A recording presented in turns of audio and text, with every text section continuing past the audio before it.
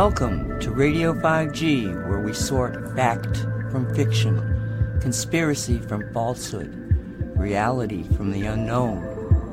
And by doing so, we change the collective consciousness of humanity. A production of CosmicReality.com.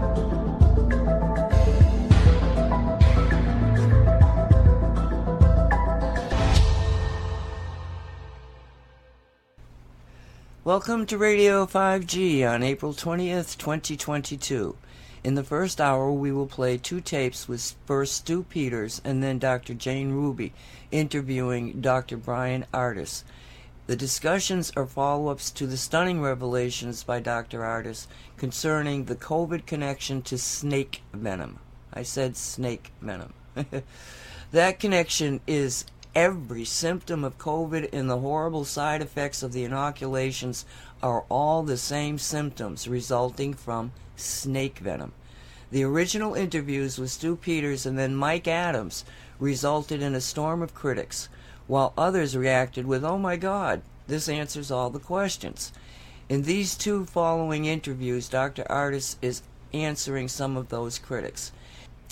In the second hour, Michael Henry Dunn will be here, and our friend Maya Natumid will also join us to talk about timelines and how to navigate the choppy waters of what is and what will be. So, with no further ado, let's get on with the show. Thank you for being here. Close to 3 million people have viewed Watch the Water on Rumble alone. Millions others watched on other platforms, and thousands more are tuning in every hour. The thing is just exponentially exploding. So the question is, what now? If the truth about COVID is being covered up, who's responsible for it? Who can we go after? What should we be asking our elected officials to do? Selected representatives. And for those out there who want to push this story along, where should they be looking? What should they be digging into? There's nobody better to ask all of these questions to than the star of Watch the Water himself, Dr. Bryan Ardis, who joins us now. You didn't really want to be a star. I know that. Briefly, I just want to know, how's the fallout been for you since the release of the documentary? Stu, when I came in and talked to you the first time in Minnesota, considering security because of your background is what I wanted, I really felt this grave, intense worry and anxiety I've never felt in my life that this was going to be very problematic for me. And I did worry about the fallout. And what I really worried about was I have wanted people who have wanted to listen to me and have asked me to speak for them to their audiences, who have consistently done that for 2 years. I didn't want to burn any trust in them that they had in me. I also didn't want any colleagues who have been saving lives this entire 2 years, who have been motivating to me, to want to all of a sudden defame me, badmouth me, or even take for a second the idea and project it anywhere, not to trust me, that my intentions are bad. And so I worried somewhat about that because I really did only, I believe, I was directed by God, I believe, to actually go find this information. And then I know in my heart of hearts, I was told multiple times by God to make sure the world knows this. So great, I told you. Doesn't matter what happens to me. Doesn't matter what they say about me. What has come to light for me is over 4 months. Almost anything that has appeared complex, mysterious in relationship to COVID-19 infections, any of their long-term side effects, any of the side effects of the mRNA shots, the incredibly toxic effects of remdesivir. If you look at it with a lens that no one was looking at, that I believe God directed to me to go look at. If you look, just look, and looked at it through a lens of snake venom poisoning called envenomation, there hasn't been anything that hasn't been answered in research studies to back up everything I'm seeing and being disgusted by, being encouraged by in relationship to COVID-19. So there are some questions also that we've been getting a lot of, and I want to get to some of those here because I know that we're limited on time. Let's do it. So if it's in the water, why aren't kids reacting? And I asked you this during our sit down. It's not on the original film. It'll be in the extended version, which I believe that they're working on right now, because as the editor said, he wanted to make sure that everything that was in the original documentary was able to be fact-checked, cited, and he went through and dug up all that research. So Why are kids largely not being affected by snake venom? Well, this is a great question. And one of the things that, one of the gaps that have been filled since you released the actual film, the very first night, Stu, I woke up the next morning after you released this, and there were text messages to my phone of research documents that were now concluding for people and bringing logic and understanding to something that was perplexing to them. And it was this whole time for 2 years. Why does SARS-CoV-2, if it's so infectious and deadly, why does it not affect kids as much as adults? I had no idea what I was about to learn, even just yesterday morning.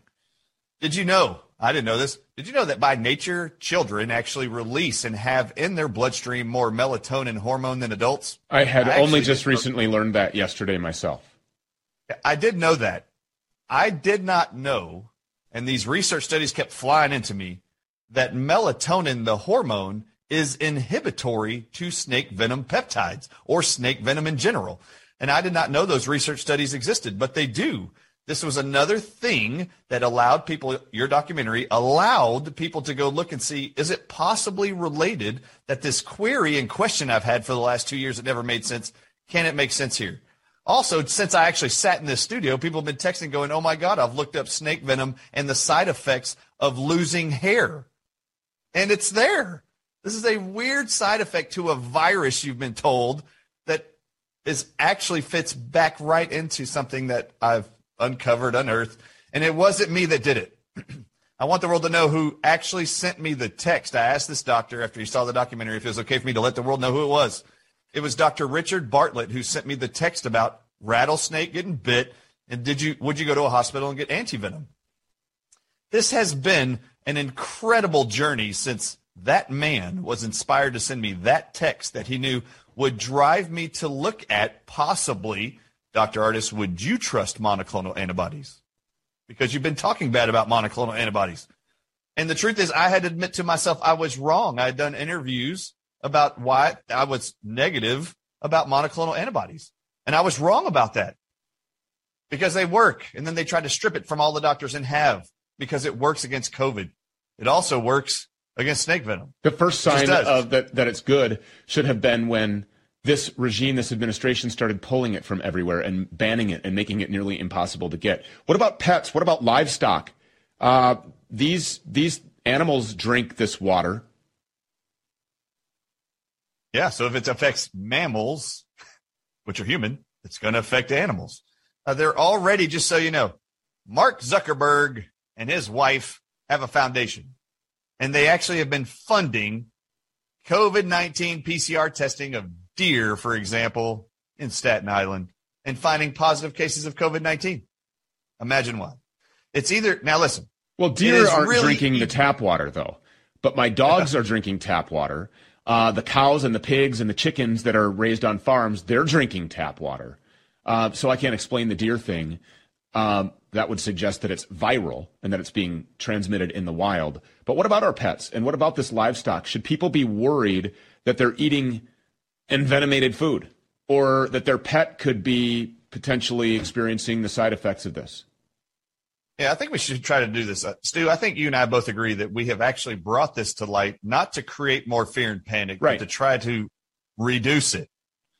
You have to understand, no matter if we're right and absolutely certain that the weapon's in the water and that's how they're using it, you have to understand this has been a sub-lethal poisoning.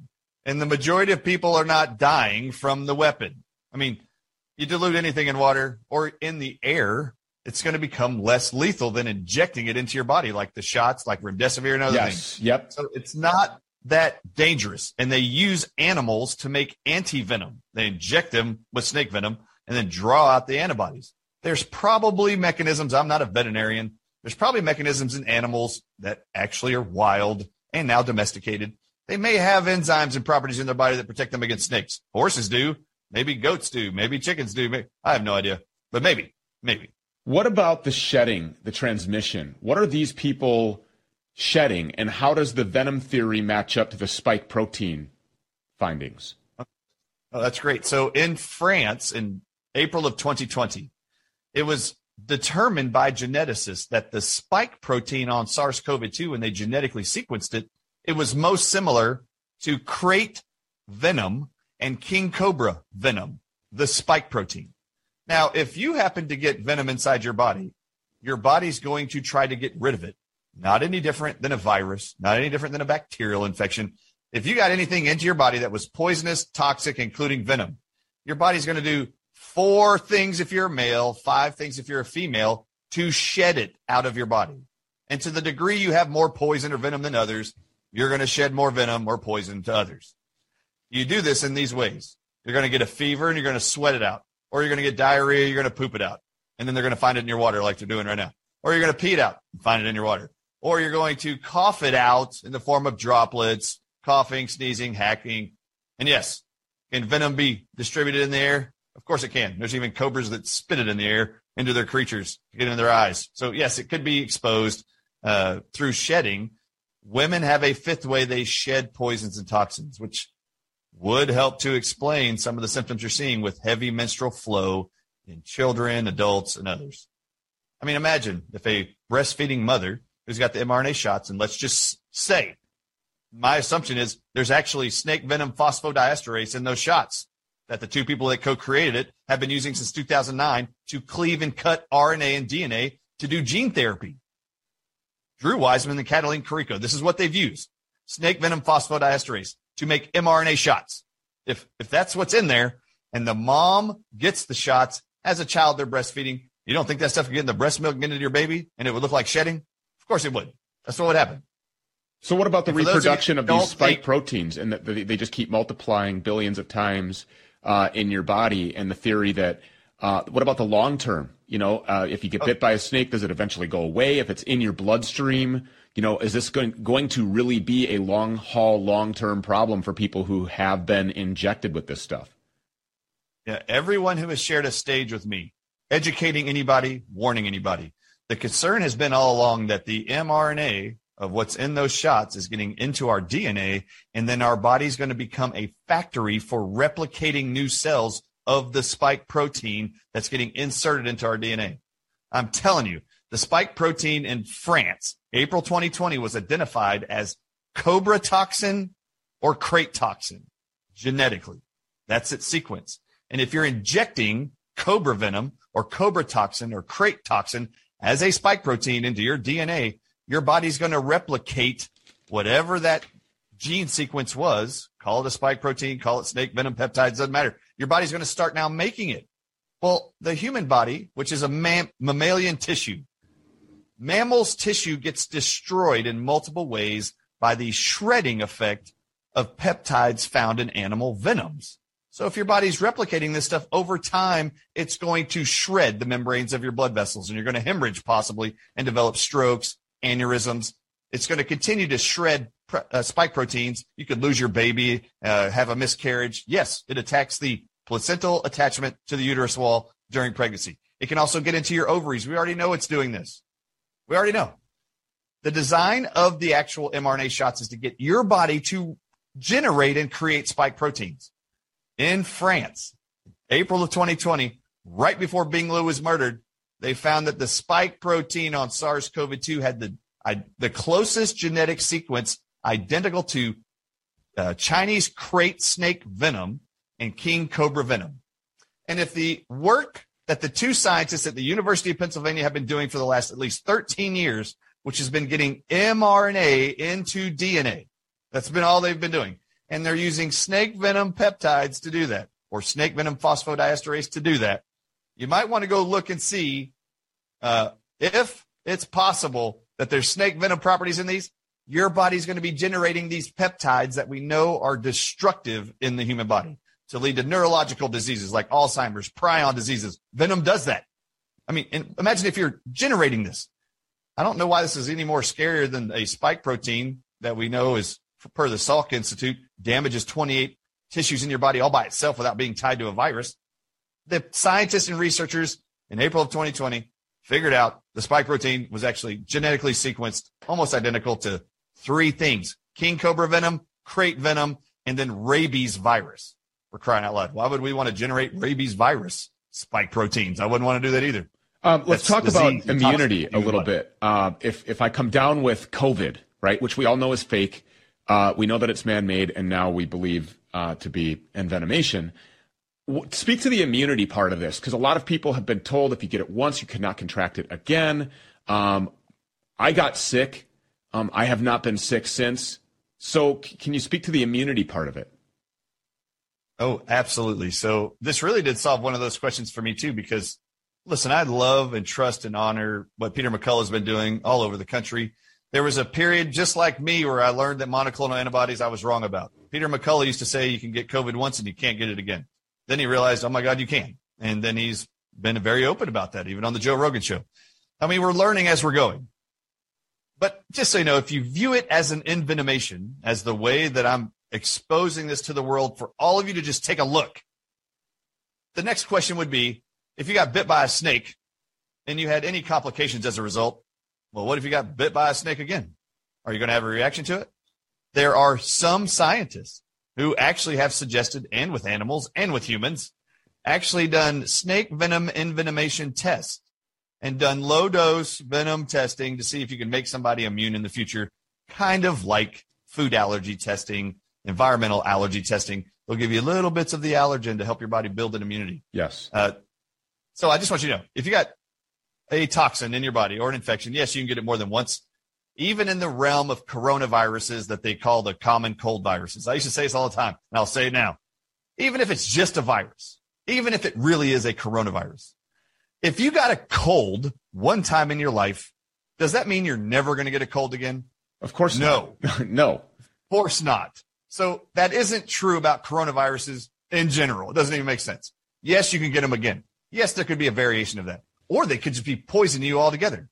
The study I supplied to your filmmakers, which I actually personally was shocked wasn't in there, and that's okay because I've been able to share it since, and you will too, I promise, on our follow-ups.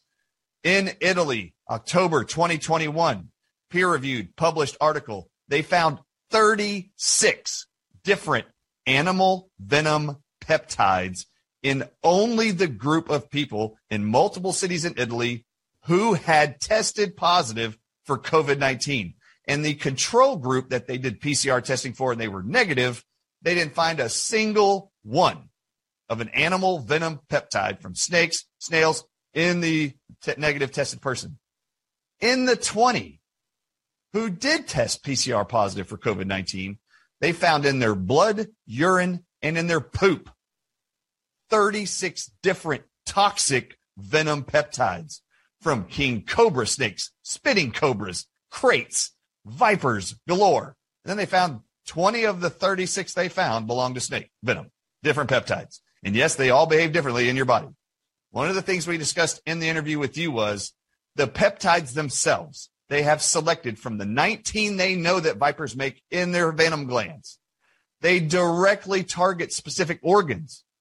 They know this. Researchers do. They've been able to isolate these. Yes, they can synthetically make venom in labs. CNN was even reporting it in January of 2020. They've been doing it since 1989, I'm aware of. In mass quantities, they can do this.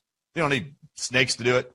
All right, so they found these peptides are specifically targeting organs. I guarantee you, they have said from the beginning, everybody, CDC included, that those people with comorbidities have the highest risk of hospitalization and death from COVID. These peptides from snake venom can be isolated, the ones that target the pancreas and diabetics, the ones that isolate and target just heart tissue and heart disease patients, those who have neurological disease, they can target those inflammatory cells to cause and accelerate nerve growth factor, leading to cancers, tumors, Alzheimer's, prion diseases, you name it. These peptides are specific. I am not a snake venom expert, but there's enough research I've seen over the last 4 months that has covered since 1956. I've covered thousands of documents. I am much more of an expert now than I was. Oh, we're aware of the thousands. We're hearing right now about venom right now. It is shocking to them. It was shocking to me for the last 4 months, every hour. Please give yourself some time to just look at the fact it might be possible and spend 4 months doing it before you decide to badmouth me that there's some conspiracy thing. Just go look and see if your symptoms can be solved or resolved with those things that inhibit venom. I got to, ask you, like, for example, and I'm going to name him because that's what we do. Dr. Urso was all over the place and he was trying to discredit me, he called me a snake oil salesman for airing this documentary, and then made the claim that you can't synthetically replicate venom. I just went to Amazon and found hundreds of them. You can buy synthetic venom products all over the place. Why would this Jesuit-trained doctor, an eye doctor turned plastic surgeon, be out here just lying on Twitter and telling people, quote, don't watch the water, and saying that this whole thing is snake oil and that it's a sham, and trying to discredit me, thereby you, and this whole theory? Yeah, it's going to be interesting. I'm worried about the fallout from this from the people that I trust and love, and I have, and I do. And Richard Urso hasn't said anything personally to me yet, but he's been a dear friend. Actually, during the last 4 months, I've actually approached Dr. Urso to help me get vaccines, COVID-19 vaccines, so I could test out my theory. He hasn't been able to do that. He told me he thought he could, but he's never been able to deliver on that. And I just want you to know, it doesn't matter to me. I don't know all of his background. I don't know the Jesuit connection or training. I don't know any of that stuff. All I know is I was surprised that he reached out to you or voiced in the media not to play the documentary. I mean, I'm surprised. I just want you to know, if I just said it right before you asked me, I know it's going to be a hard thing to recognize.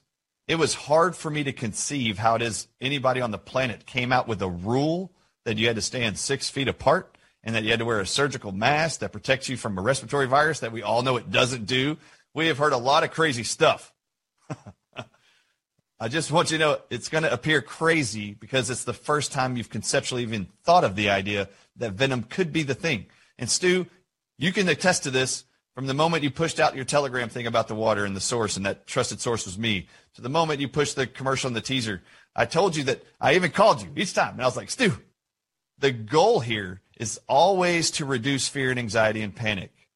What I want everyone to know is that if you just look at what I'm trying to bring to the world is this truth that if you look at COVID-19 as envenomation, I believe we can stop the whole pandemic and any future variants and any future concern of how to treat these people, because doctors around the world know how to treat venom.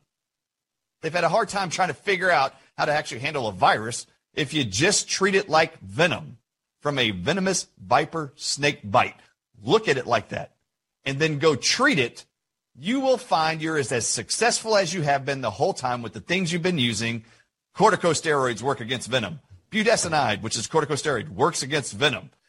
Hydroxychloroquine and ivermectin, antimalarials, are protective and inhibitory to venom. I just didn't ever know that. Zinc is protective against the detrimental effects of snake venom that depletes zinc from your cells, which causes death and disease. So that's why that's protective. NAC is protective against blood clots. Go use them. Please recommend them. Some medical doctors, which I am not one, will recommend aspirin, which has a similar property as NAC to reduce blood clotting effects, which is a side effect of SARS-CoV-2, which also is a side effect of a ton of venoms. Well, I will say that I've been approached by a whole lot of nurses that have been nursing for a very long time, hundreds of them, in my Telegram and then private messages and text messages from associates of mine who work in emergency departments and have been placed in these, quote, COVID units since the inception of this pandemic, who all tell me everything that you said in that documentary now makes perfect sense. Everything that they have been seeing, the D-dimer, all of that stuff. And they're like, wow, they're just mind blown. And they're like, yes, this is absolutely, I have no medical argument at all whatsoever to this. We have to keep in mind, there are a lot of doctors, especially in this alternative medicine treatment podcast environment, that have made millions of dollars over the last 2 years treating a virus. They don't want to see that go away.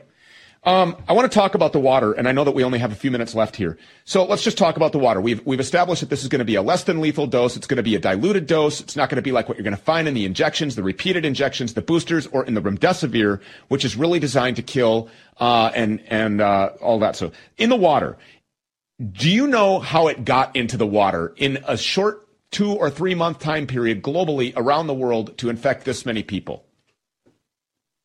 Well, there's been an orchestrated, almost on time planned effort, obviously, to look at water as a predictor in all countries for communities in every country around the world, they chose water to be the predictor for all communities to look for future outbreaks in your town. They're looking at water as a predictor for outbreaks of SARS-CoV-2 in multiple countries, throughout the UK, throughout France, throughout Wales, throughout the United States this whole time. How is it getting there? If it's in the water and they're finding it in the water, I hope they're filtering it out of the water, but I've never seen anything on the CDC's website about them talking about going at length to remove it out of the water. I'm not sure if it's so dangerous in the water and you're finding it there. What if it's recirculating back into our source water you do drink? Your wastewater becomes source water. They filter out the poop, the bacteria. I don't know if they're filtering out the SARS-CoV-2 bioweapon that they're testing in the water to be a predictor for future outbreaks in your town. How did it get there? I have been suspicious. This is me. I threw it at you. You asked me, how are they doing this? I said, I actually think they're doing it through the water. Can drinking venom have an infection, have a disease process effect in you? Yes. There was a study done in 2015 with rats. They put cobra venom in water and had them drink it. And go read what happened to them. Wasn't much different than getting bit. So do I question everything the CDC has done this entire time. And what's interesting is any pushback right now, you're actually saying to me that you trust the CDC. Like all of a sudden, and you haven't this whole time. The CDC has been doing something with your water, looking for SARS-CoV-2 in your water. I just want to put this together. It's called the CDC.gov Wastewater Surveillance. CDC Wastewater Surveillance means watching. The CDC's watching the water. It's not strange to say the bioweapon's in the water. They've been looking for it there and predicting outbreaks from the water for the last 2 years. My weird suspicion is, when I told you this, I said, why would the CDC not let the public know that they were doing water testing for SARS-CoV-2 since January of 2020 and only letting the public know they were doing it in September of 2020? I mean, that's odd to me. Why didn't you let people know they were looking at the water? Why didn't they say? Why didn't they provide the data? It's just an odd thing to me. I haven't trusted the CDC in anything they've said this whole time. I don't know why anybody would start. I don't know why anybody would. No. So if it's in the water and that's how it got in the water, is there anything that you would think that people could do to neutralize it to get it out of the water so that their family can consume water without being envenomated? Yeah, this was a question I had actually early on. I was wondering, I just wanted everybody to know, this is a eugenics program they are specifically targeting with these bioweapons, those who are sick, ill, elderly, and now going after children. Or Native Americans. Yeah. Also Native American. They're going after diabetics. Look it up. I didn't even know this. I've said for the last few weeks, they're targeting Native Americans, Hispanics, and blacks more than anybody else. Native Americans are dying percent per capita of a race in America more than anybody else since the beginning of COVID in most states. They're also the highest, I didn't know this till the other day, the highest percentage race for diabetes in America. And this weapon, these peptides, target diabetics. So anyway, that's just a grave observation. I'm sorry, Stu, what was your question? Getting it out of the water. Getting it out of the water. I actually wondered this for a long time. There was an interview done yesterday with Mike Adams. And this guy, go look at it on Brighteon.tv. He did an interview with a guy who specializes in chlorine dioxide. I can't believe it. He did a whole interview with Mike Adams, Stu, and he said that he's got research to back that chlorine dioxide can neutralize and destroy all aspects of king cobra venom.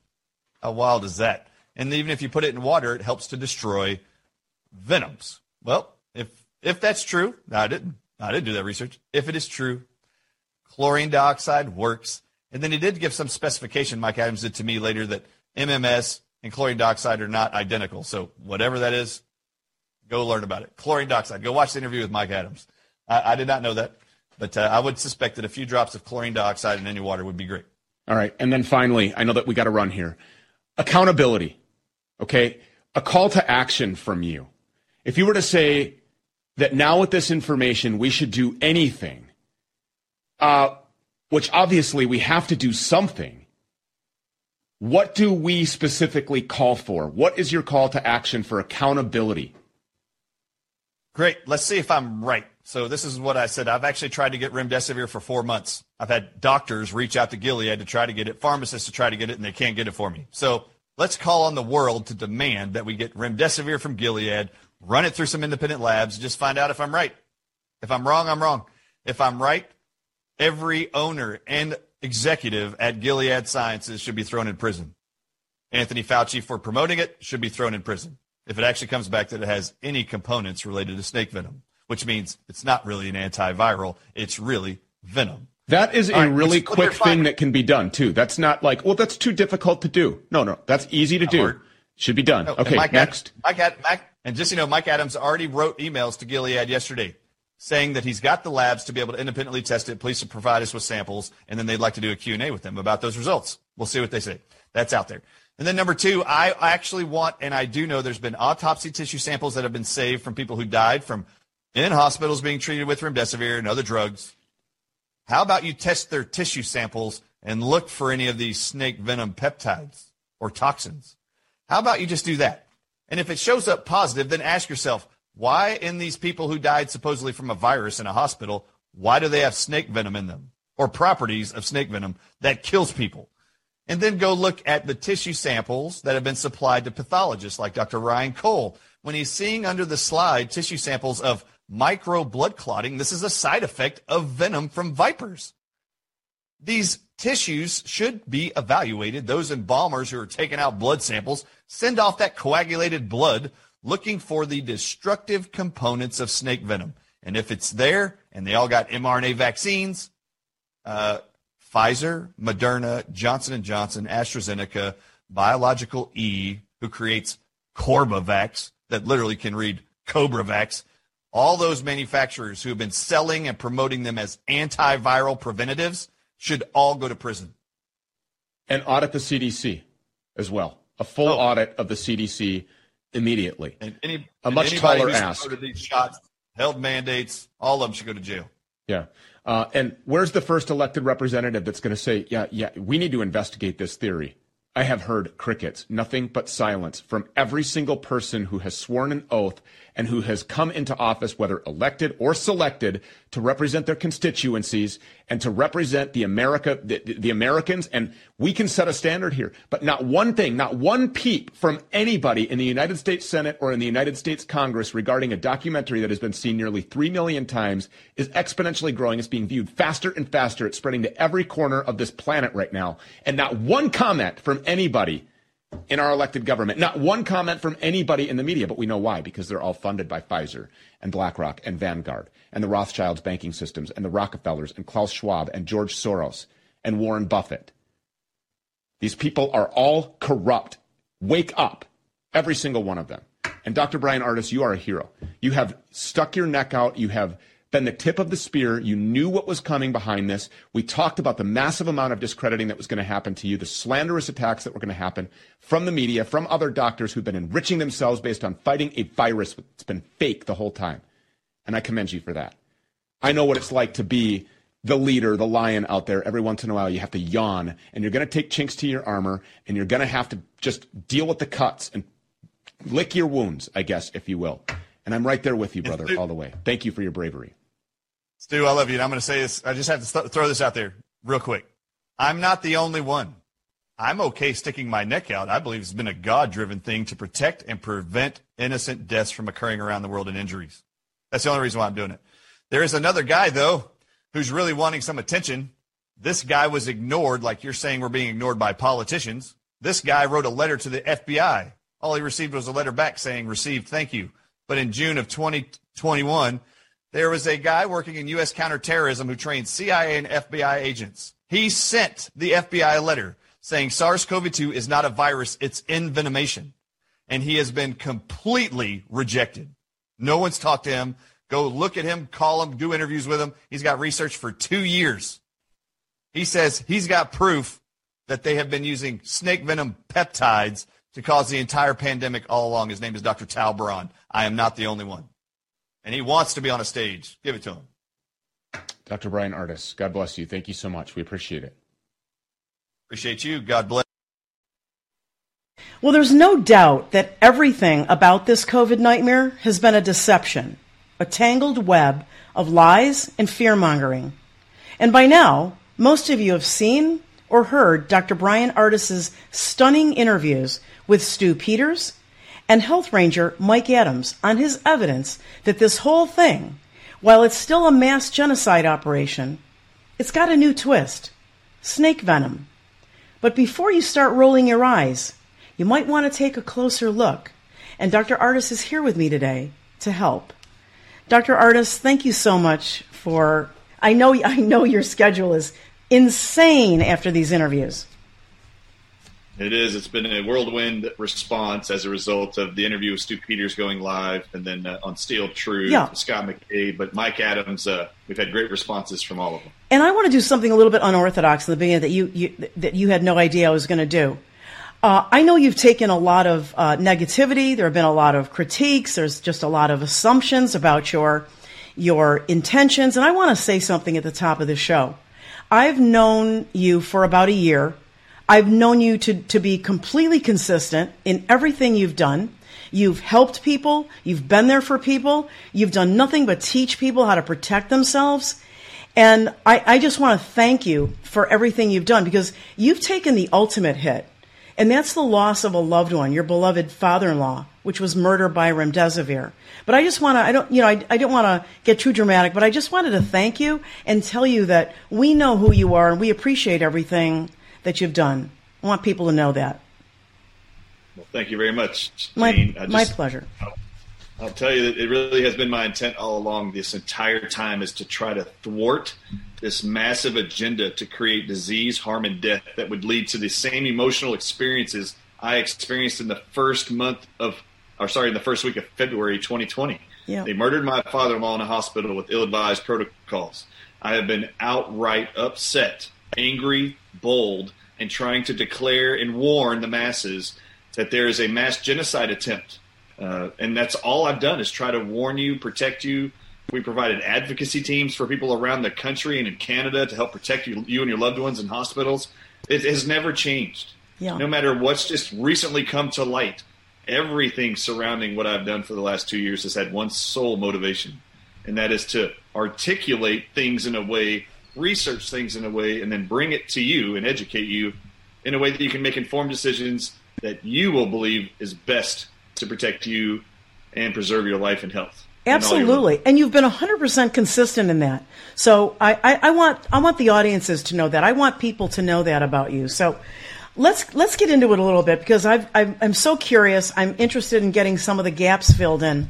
This looks essentially then what you're saying as a venom poisoning, right? From like multiple different angles. Would that be like a correct characterization? Yeah, that's a great summary, actually. In all aspects of COVID, from the very beginning, its source origins, its genetic testing in China and in France between January and April of 2020. There's multiple research groups who came up with the same conclusion. The spike protein on SARS-CoV-2, this novel coronavirus, did not have the specific codon usage bias which defines the source origin of the gene species. It was not bats. It actually was, consistently between the two of them, independently, found it came from snakes, the Chinese krait and the Chinese king cobra. Since then, in looking at all of this information, not only does the infections and disease and symptoms of SARS-CoV-2 mimic the effects of snake venom in the body, like all of them, I have discovered, not only does it do that, the treatments in hospitals and the downfall of the internal organs as they are treated with remdesivir and other drugs, they mimic the exact same side effects of snake venom poisoning or envenomation, which is being injected with snake venom. And then when you look at the mRNA vaccines, and you've gone through this a bunch, when you look at the list of side effects that have been continued to be piled up and reported as a result of these mRNA shots, which is complex and mysterious, there's not a single one of them you can't look at and find that venoms from animals, including snakes and venomous snails, that they create those side effects. They do. Let me ask you a question. Just like a snake that injects it inside of you, what's the difference with injecting it in a needle, possibly? Why don't you go look and see? Let me ask you a question, because when we looked at the embalmer's clots that he pulled out, I always said the ultimate, fact-checking would be to get a chemical analysis of what that is, especially since they had never seen anything like it before 2021. Bringing it back to remdesivir, Have you been able to, or have you seen any evidence that shows that the chemical structure of remdesivir is similar to something close to snake venom or snake genetic material? Yeah, I'll tell you, I'm not a chemist, so looking at the molecule is not my thing. But when you look and read the description of all the published known side effects, including the cardiotoxicity of remdesivir, it's identical to what's called cobra toxin. And I go through this with Mike Adams. I show him on the screen, and he even said this. I brought up cobra toxin and described and read from a toxicology website what the side effects to the heart cells of a mammal or human is from cobra venom toxin. And then I pulled up what the Cardiovascular Toxicology Journal published about remdesivir in October of 2021. And he's reading both descriptors, and he goes, oh my God, it's almost verbatim. Word by word. They're identical. Yeah. And so I will tell you, for the last 4 months, I've actually had multiple doctors, pharmacists contact Gilead and try to get remdesivir for me to test. I've even had labs arranged to test to look for independently, is there snake venom peptides inside of remdesivir? Because its description on the emergency use authorization is identical to cobra venom and snake venom antivenom. So why can't we get that? Like it looks like it. It's crazy. Why can't we get that chemical analysis? Why can't we get it? Can we get it? Yeah, so Mike Adams actually yesterday announced to the world with me that he's already put in several requests to Gilead to pay for, receive, and independently have tested. And he's got the labs to do it, to see if what my claims are about remdesivir are true. And before anybody starts going, well, why are you telling us now without the proof? I'm just going to tell you. All you have to do is go look at all the documents I provided. Yeah. You mentioned interviews with Mike Adams. I went through everything, and medical doctors have reached out to me and said, after watching the Mike Adams interviews, which there's going to be 3 chapters of, he said going through one document after another, it made the most clear argument of why it is you feel confident to present this information. Nothing was more persuasive, they've all said, than that. Yeah, and I want to make a mention of that for everybody. In addition to the Stu Peters interview, Watch the Water, that documentary / interview, which I felt was your emotional piece, where you and Stu really opened the door to this whole thing. And then I want people to know there's a 3-part interview that Mike Adams did. I've seen the first 2. They are stunning. They're incredibly informative. You have document after document, article after article, and I really encourage people to watch it. The 3rd one is dropping later, very soon, and because we're going to air this in a day or 2, but you'll already have part 3. So I encourage everybody to look at that. And I think what we need, Dr. Ardis, is a nurse to get a conscience who's in one of these death hospitals to get a bag of remdesivir and remove it and bring it to you. That's what I'm calling for. Anyway. Just thought I'd mention it. Or get the lyophilized powder. It comes to hospitals in little bottles, freeze-dried white to yellowish powder that they mix and dilute in either saline solution or distilled water, and then hang it. It doesn't matter what it is. I would Dr. I would like the substance. Yeah, absolutely. The white substance. That's right. Which you mentioned is the same sort of formulation, white substance, same as color, same description, same preparation and storage. All of it is the same as what they do with snake venom and antivenom. It's crazy wild. I want to see that. I can't wait to see that chemical analysis, and it will happen. It will happen. Interestingly, in the Stu Peters interview, you kind of opened up early on with a very interesting text that you got from someone, which really set you off on this whole journey. Can you tell us about that text? And when you do, who is the secret doctor's name, if you can tell us? Yeah, that's a great question. Lots of people have asked me about who that doctor was and if I was willing to tell them who they were.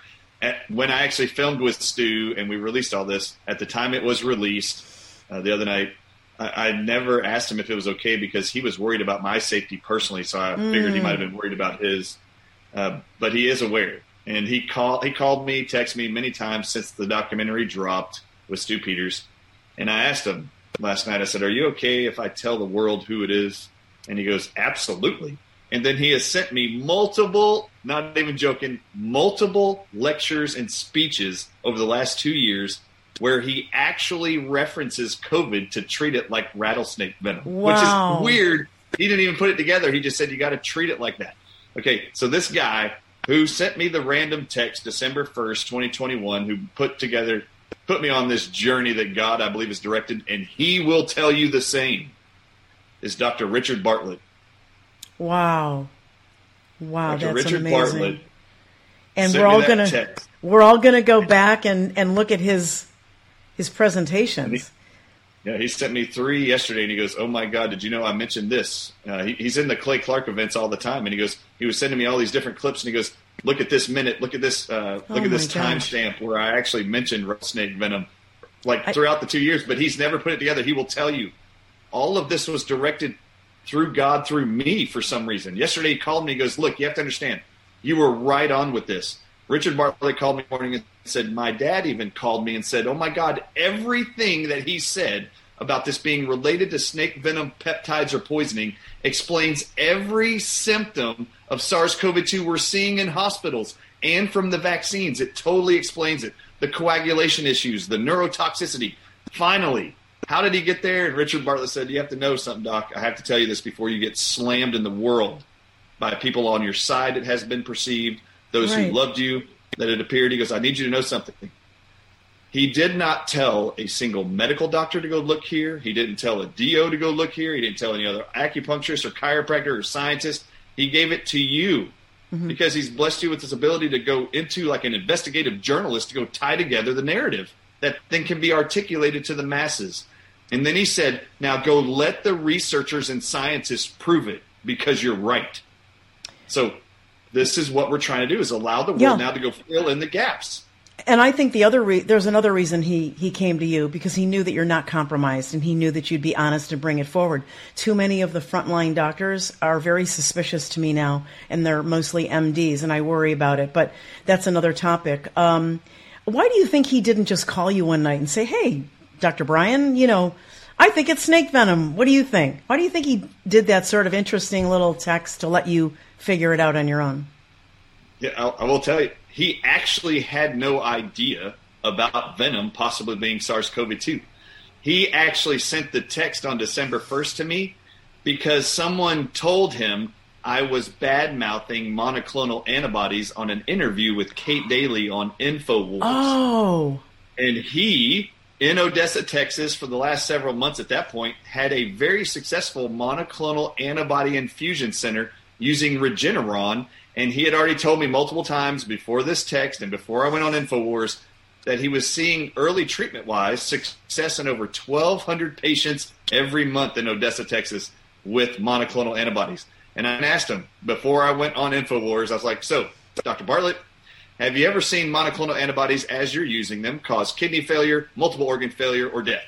No. And he goes, "No." And I said, "Great, then it must be safer and better than remdesivir. Thank God. Keep using it." And then I received 6 research studies from another doctor you would know, like a week later, and was like, "How are you with monoclonal antibodies? Here's some studies. Look at these."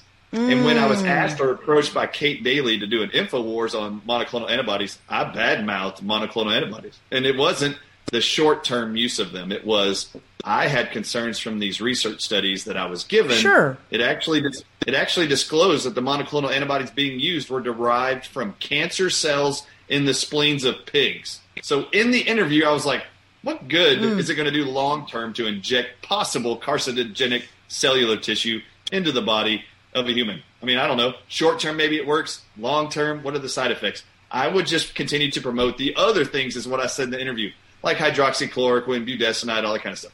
Sure. Well, Richard Bartlett sent me on December 1st, after people reached out to him and said, "You got to probably talk to Dr. Ardis. He's not talking very highly, and that'll create confusion about monoclonal antibodies and early treatment for doctors around the country."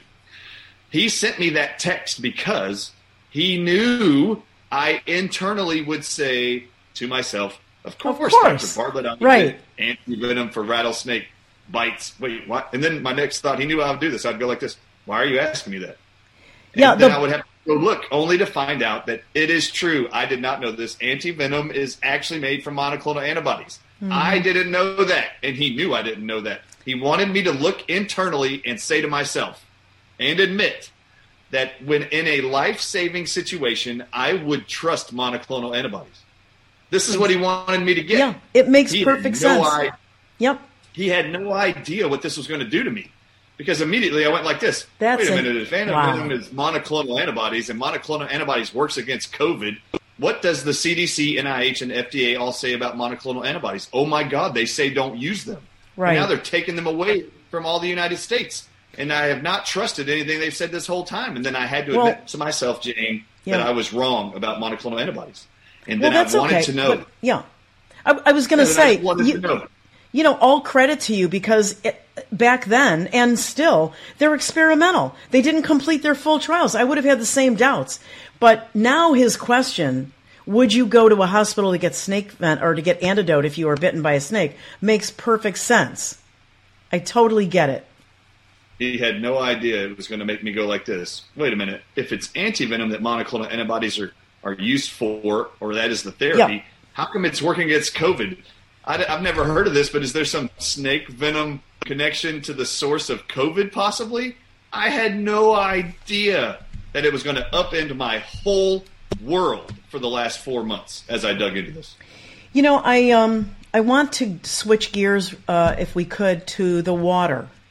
Sure. Of course, I haven't seen the third Mike Adams interview, and I don't know if it's addressed there, but a lot of feedback from my social media channels asking about the water. You know, you actually all referenced when you talked to Mike the fact that they make antidote or antibodies, they generate them by slowly envenomating, if I'm saying the right, envenomating rather, large animals like horses and cows, and then they extract those antibodies and use them in treatment. If it's diluted in water, people are asking, Dr. Ardis, can you tell us how are they slow poisoning us? And if they aren't they just desensitizing us and helping us build our own? It's like the opposite of what you would think. So what is it with the water? How are they doing it? And isn't it diluted? Why is it dangerous? Not that we want it in the water, but. Yeah, that's a great question. So this is one thing I knew I'd have to handle. And I'm totally fine doing it. So I'll give you all of my perspective. So I just went on with Stu about 2 hours ago, and we did a follow-up to the actual documentary release. And one of those questions was about the water. And I said, look, everyone needs to understand something. I only came to you, Stu, because I have this entire last 2 years tried to dispel fear, anxiety, and panic. And one of the things I thought this information would do is help the medical professionals who are actually treating COVID-19 patients and future variants that are coming and injuries from mRNA vaccines. I thought this would allow them to see with a different lens how to approach treating them, which would take away fear, anxiety, and panic and confusion. I never intended to create more mass fear and anxiety. Please stop panicking about the water. Stu asked me when I brought up that there's this huge connection to everything related to COVID and snake venom. And he goes, well, how do you think they're actually distributing this as a weapon? And I simply said in our own private little meeting when I first flew up there to talk to him, I just said, I actually think they're doing it in the water. Today on his show, when we recorded earlier, I said, when he asked me again, I said, look, you have to understand, it doesn't matter what poison you put in water. It's going to be massively diluted. And I have said for the last 2 years, this bioweapon they created, I don't care if it's a virus in the air, I don't care if they put a poison in the water, I have said the whole time that this bioweapon they have spent hundreds of millions of dollars creating for decades, they realized real quick that it sucked because less than 1% of all people around the world have died. So even in the Stu interview this morning, I said, just so you know, less than 1% of the whole world died, and if it's in the water or in the air, you've been breathing it and drinking it, and the majority of you live. Yeah. In fact, 100% of you are still alive. So please don't worry about the water. It is a sublethal dose, even if it's in there. And then I went like this. For all of those out there who are saying to me, why would you even say it's in the water and that could be the possible delivery system? I need you to know something. The title of his film he did, I didn't have anything to do with the edit. He called it Watch the Water, all on his own. I did not. I would have called it Look for Venom is what I would have called it. I just want you to know. Right. I just want you to know. Please, everybody, take this very seriously. How do I know it's in the water? I just want to answer this real quick and get it out of the way so we can go to your questions and stuff. Yeah, absolutely. I just want you to know. If you go to right now on one website, go to cdc.gov, wastewater surveillance. Okay, listen to me. Do I got that, it. type it in, and then I want you to look at the screen, and I want you to take your finger, and I want you to circle the word CDC and the word water and surveillance. The CDC is surveying your water. Surveillance means watching. The CDC is watching water. They are watching the water. Could be a looking for clue. respiratory virus. Could be a clue. And, understandably, when you're first figuring things out, you knew what you had, but you didn't know a lot of the deliveries. It's perfectly natural to say, well, it could be this, could be this, could be this. And then that's how we refine things in science. Then we get more information and all that. It was Stu who was telling the audience weeks ahead, hey, bottled water only. And we were like, wait a minute, whatever. So I get it. And I understand it as a scientist. We build on information. In fact, just for kicks, I told Stu this morning on his little interview, I said, Stu, I called you every time you release something about water. I'll call them every time, and I said it in the interview. I said, I called you every time, and I said, look, this isn't to create fear and panic. Stop talking about the water. I want to address the venom. I want people looking for venom. Yeah. Look for venom. Yeah, I want to talk about that. We have a couple of minutes in this segment, and thank you. You're so gracious to do a second part 2 with us because people are hungry. They have a lot of questions, and I think this is really helpful. I wanted to just ask you, you're saying look for the venom, and I love that because we've got these new, I'm very suspicious, we have these new 2 pills that the FDA, which is actually a department at Pfizer and Moderna now, that they have authorized, Molnupiravir and Paxlovid. Should we be looking for those same kinds of signs? I mean, these are very dangerous drugs. What are your thoughts about those 2 pills? Like a minute or two before we go to the next segment. Yeah, so the reason why I think I'm on Pfizer's hit list to be assassinated in the next 2 months per Zev Zelenko's intel is because in a presentation 2 weeks before Zev called me, I was asked publicly while being filmed live what my thoughts were on Paxlovid from Pfizer. And I said, I wouldn't trust that drug from Pfizer for a second. Do you know that inside of that drug is a compound that is a neurotoxin and a coagulant of your blood, which actually operates and functions exactly like toxins in snake venom, by the way. I did not say that on stage. I just said I would not trust that drug from Pfizer for a second. Yeah. Anyway, that's why I think I might be the target. I would not trust that drug. Well, I want to talk about that when we come back in the next segment about your safety, and I know people are praying and they want you to stay safe. Let's wrap up, and we'll come back on the other side. You won't want to miss this. We're with Dr. Brian Ardis, and we're talking about. Okay, so yes. All right, there he is. Yeah, I had myself muted, so we had a bit of silence there. But this is Nancy back, April 20th, 2022, Radio 5G. And Michael Henry Dunn is with me, and I'm hoping that Maya is going to join us. So in the meantime, I thought it was really interesting what was being said there towards the end about, how that watch the water has got everybody up and on. There's snake venom in our water.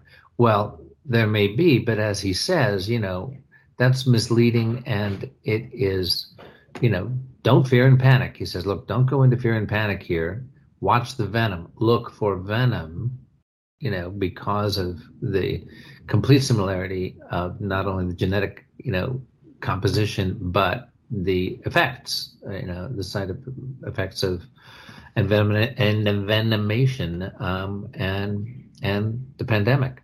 So that's the big headline for me is, this has got sent around with everybody, kind of the headline being, they're putting snake venom in our water. That's the cause of all this. Well, as he says, it's so diluted. That is not how it's being effectively distributed, because it's not being effectively distributed. As he says, less than 1% of the planet died, and it's not having the effect they needed it to have. So anyway, this is, but the facts of the composition of the so-called virus and snake, this is huge. I mean, it's just, I love the clarity of the information he's bringing forward with this. Well, I have to admit, I still have not seen the 2 Micah Adams and the Stu Peters. I've not seen them. I've listened to Jan Shaw talk about them and to read quite a bit of what was said in them. And he presents, I mean, there's just so much. He's got all of these documents, and people can go and look at the documents and see it. But because these two were follow-ups, I felt they were better ones because they also kind of summarize. So for people that don't, if this is the first time you're hearing it, it's astounding. It answers all the questions to what the COVID symptoms are and what happens after you get the inoculations. It's just stunning. And you know, we had so many questions. I mean, even in the 5G connection, we know that when it first started out, the cities that had the 5G were the ones that we were seeing the COVID outbreak in. Wuhan, northern Italy was 5G, New York City. Those were the ones that, so, you know, we looked at that because they were the same symptoms that you were going to get from 5G poisoning. But the question I kept coming up with, and it kind of like, okay, you think it's 5G, and it very much may be 5G, but what about all these other pockets where they don't have 5G? What is happening there? And there was a question of aerosols being brought out. Now, this going back to this water testing is kind of interesting in that if you're testing the water, what are you testing for? They've never even been able to identify the virus of COVID. How are you going to tell that it's COVID in people's urine when nobody's identified the virus ever? Right. So that's the thing that remains elusive here. And I think and this answers it. What they were looking for was the poison, because they knew that there would be poison if the system was if their grand plan of, you know, killing off and genocide of the planet, you know, planicide, we should call it planicide, you know, what were they were looking for to make sure there was enough poison coming out of the urine and the poop to be able to say, oh yeah, look at this. We got stuff out there. They needed multiple delivery systems. And so, you know, 5G being the primary one, and it's on NIH.gov's own website, the in-depth peer-reviewed article bringing out the correlation between 5G and the pandemic. Amazingly, I think it's still there. I just want to give you an update, Nancy, on Maya just texted me that she did send back an invitation that Skype is telling her, waiting for Nancy Hopkins to accept your invitation. So if you are just able to pop that in there, she'll be able to join us. Okay, she sees it. Okay. All right. Maya. Yeah, so we're going to shift a little bit. I mean, all of this is about controlling the narratives, right? And this is what Reverend Maya Nartumid. Maya, are you with us now? Yes, I am. Can you hear me? We hear you fine. Welcome to Radio 5G. Oh, thank you. It's been a while. I'm so glad to be back. Hello, Nancy. Hi, darling. I know. I listening to your tape earlier, and we're going to play a tape that Maya sent me.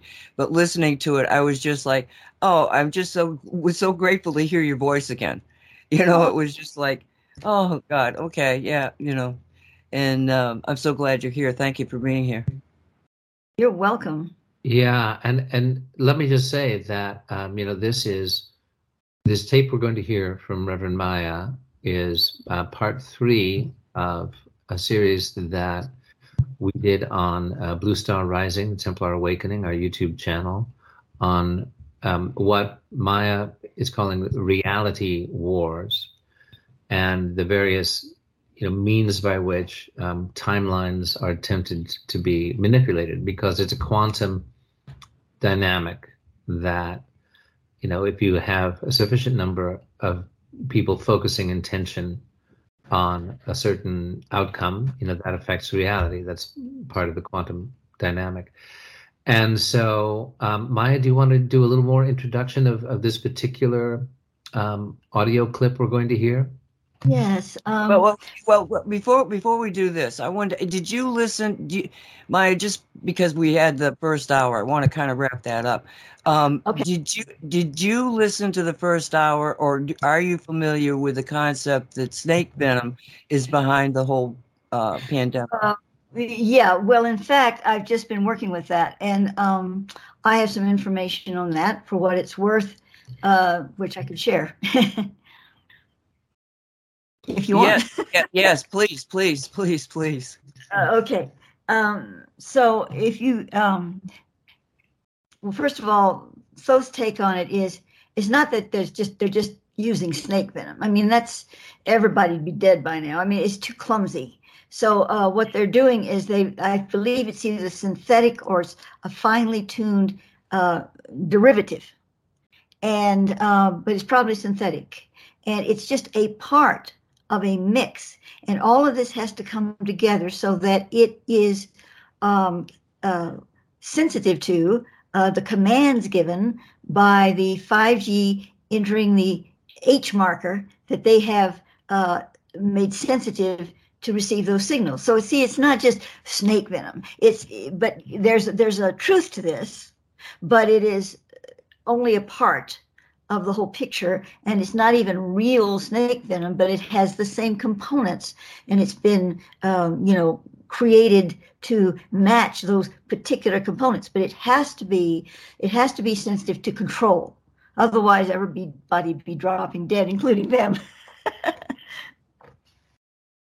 Right, that makes sense to me. As I was saying, multiple delivery systems, converging and carefully designed to converge delivery systems, as you're talking about with the H marker reacting to 5G. They can choose to amp up 5G, in certain places at certain times. That's just a fact of millimeter microwave radiation and how the system was developed over the last 4 decades, as Nancy could tell you. So, thanks. What do you think about that, Nancy? Well, thank you for that information. Yeah, I don't think that anybody thinks it's anything except this complicated mix of whatever. But the key to this, is the thing that I find so exciting, is that it's very difficult to test for 5G poisoning, but it's real easy to test for peptides of snake venom. So now you've got a situation where you can say, look, you've got snake venom in the Revestimir, you've got it in the shots, it's probably in the water, it might be aerosol. You got it. But the people, and they're so, again, they can test for it. They can look at the tissue from the studies from people that died of COVID and the mortuary stuff that they've gotten, that they've had to deal with, test it. If it's got the venom in it, any version of it, because yes, they do make synthetic venom. And as a matter of fact, you can go on Amazon and buy it. Well, if you look at the World Health Organization, they have an article on it. Of course, this is RFK Jr., so I trust it not as being perfect, but, as being honest. Let's put it that way. And there's an article there. I can't quote it at the moment because I wasn't prepared for this, but and they're saying, oh, well, this doesn't match and that doesn't match, so we don't think so. It doesn't say absolutely not, but, but the problem is, see, with both sides of the equation, is that they're missing the whole picture, which can disguise it, and so neither side is quite right, but both sides has a piece of the picture. This is the problem with everything nowadays. That's why it's so confusing, because we get all these different pictures, and we can't just say, oh, this is fake, this is true, this is fake, this is true, because there's often truth in each part. But they're not getting the whole picture. I'm not saying that I am either, but I trust my Thothic source. I've been working with it for, 55 plus years. And, it's been very reliable. That's all I can say, in ways that I could actually say it's reliable. So I do trust it. But what it is just that there's so many different components of all of these things that we're talking about. So we have to be careful and not pin any particular donkey on the tail of the donkey, rather. We have to say, well, this little bit, let's put with this little bit. Let's say there's a missing component here. It's like a jigsaw puzzle. Like blind people trying to build the elephant. Right, exactly. Exactly. Right. Yeah, thank you. Thank you. Yeah, well, Nancy, can we go to the tape? Yep. Yes. And if she wants to say more about, it than you did, we can do that. Yeah, introduce the. Okay. Well, no, this was right. This tape was made just before, well, several days prior to April 18th, which was the big day that everybody was, a lot of people were, predicting on. And so it goes into that, mentions it a little bit. Of course, nothing happened on that day in regard to this. So it talks a little bit about that. But the main gist of the video is not about April 18th. It's about how to read the tea leaves, how to understand how these prophetic systems work, like Looking Glass. Now, I didn't go in depth, of course not. It's only 13-minute long or 14-minute video, but I gave a synopsis of it from the Thothic perspective. Right, and just to let everybody know, this can be seen as a video on Blue Star Rising, the Templar Awakening, our YouTube channel.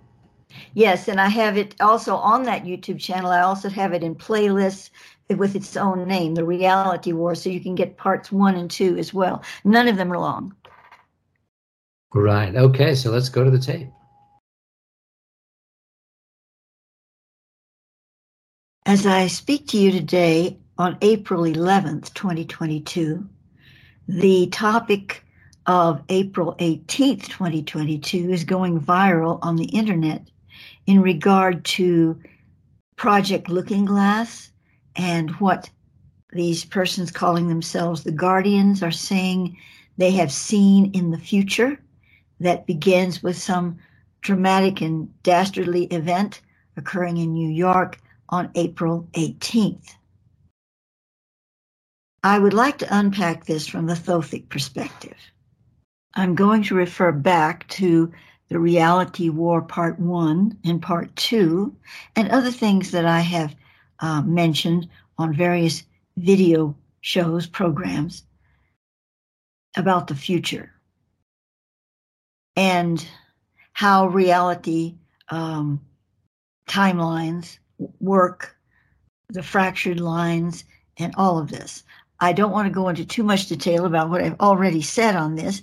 I would suggest if you're a little bit in the dark about what I'm saying here, you go back and listen to Reality War Part 1 and Part 2. But in brief, we're dealing with quantum fields and, the particle versus the wave. If you watch it, it creates it. So your focus of attention is where things germinate. Now, it's certainly true that I have been speaking about events in certain timeline futures, but you'll notice that Thoth never gives me absolute dates of anything that could be disaster, or he doesn't give me major details about how things are going to be. Like, for instance, in speaking about the Catalina Island and how in the future that we wish to create, that is the highest potential of the future timeline, Catalina will rise from the sea a little bit more, and all the other Channel Islands will connect to it, and it will be a much larger island, and it will literally be radiating the qualities of the finest qualities of the ancient continent of Mu, Lemuria, but Thoth prefers to call it Mu because that was, he says, its truest name. And it won't be some, complete revival of Lemuria, but it will be, it will be a dominant light point on the planet. And if the other timeline that seems to be trying to form here occurs, then it won't be that. That won't happen, and there will be a great deal of new guard owl control of that region and a lot more.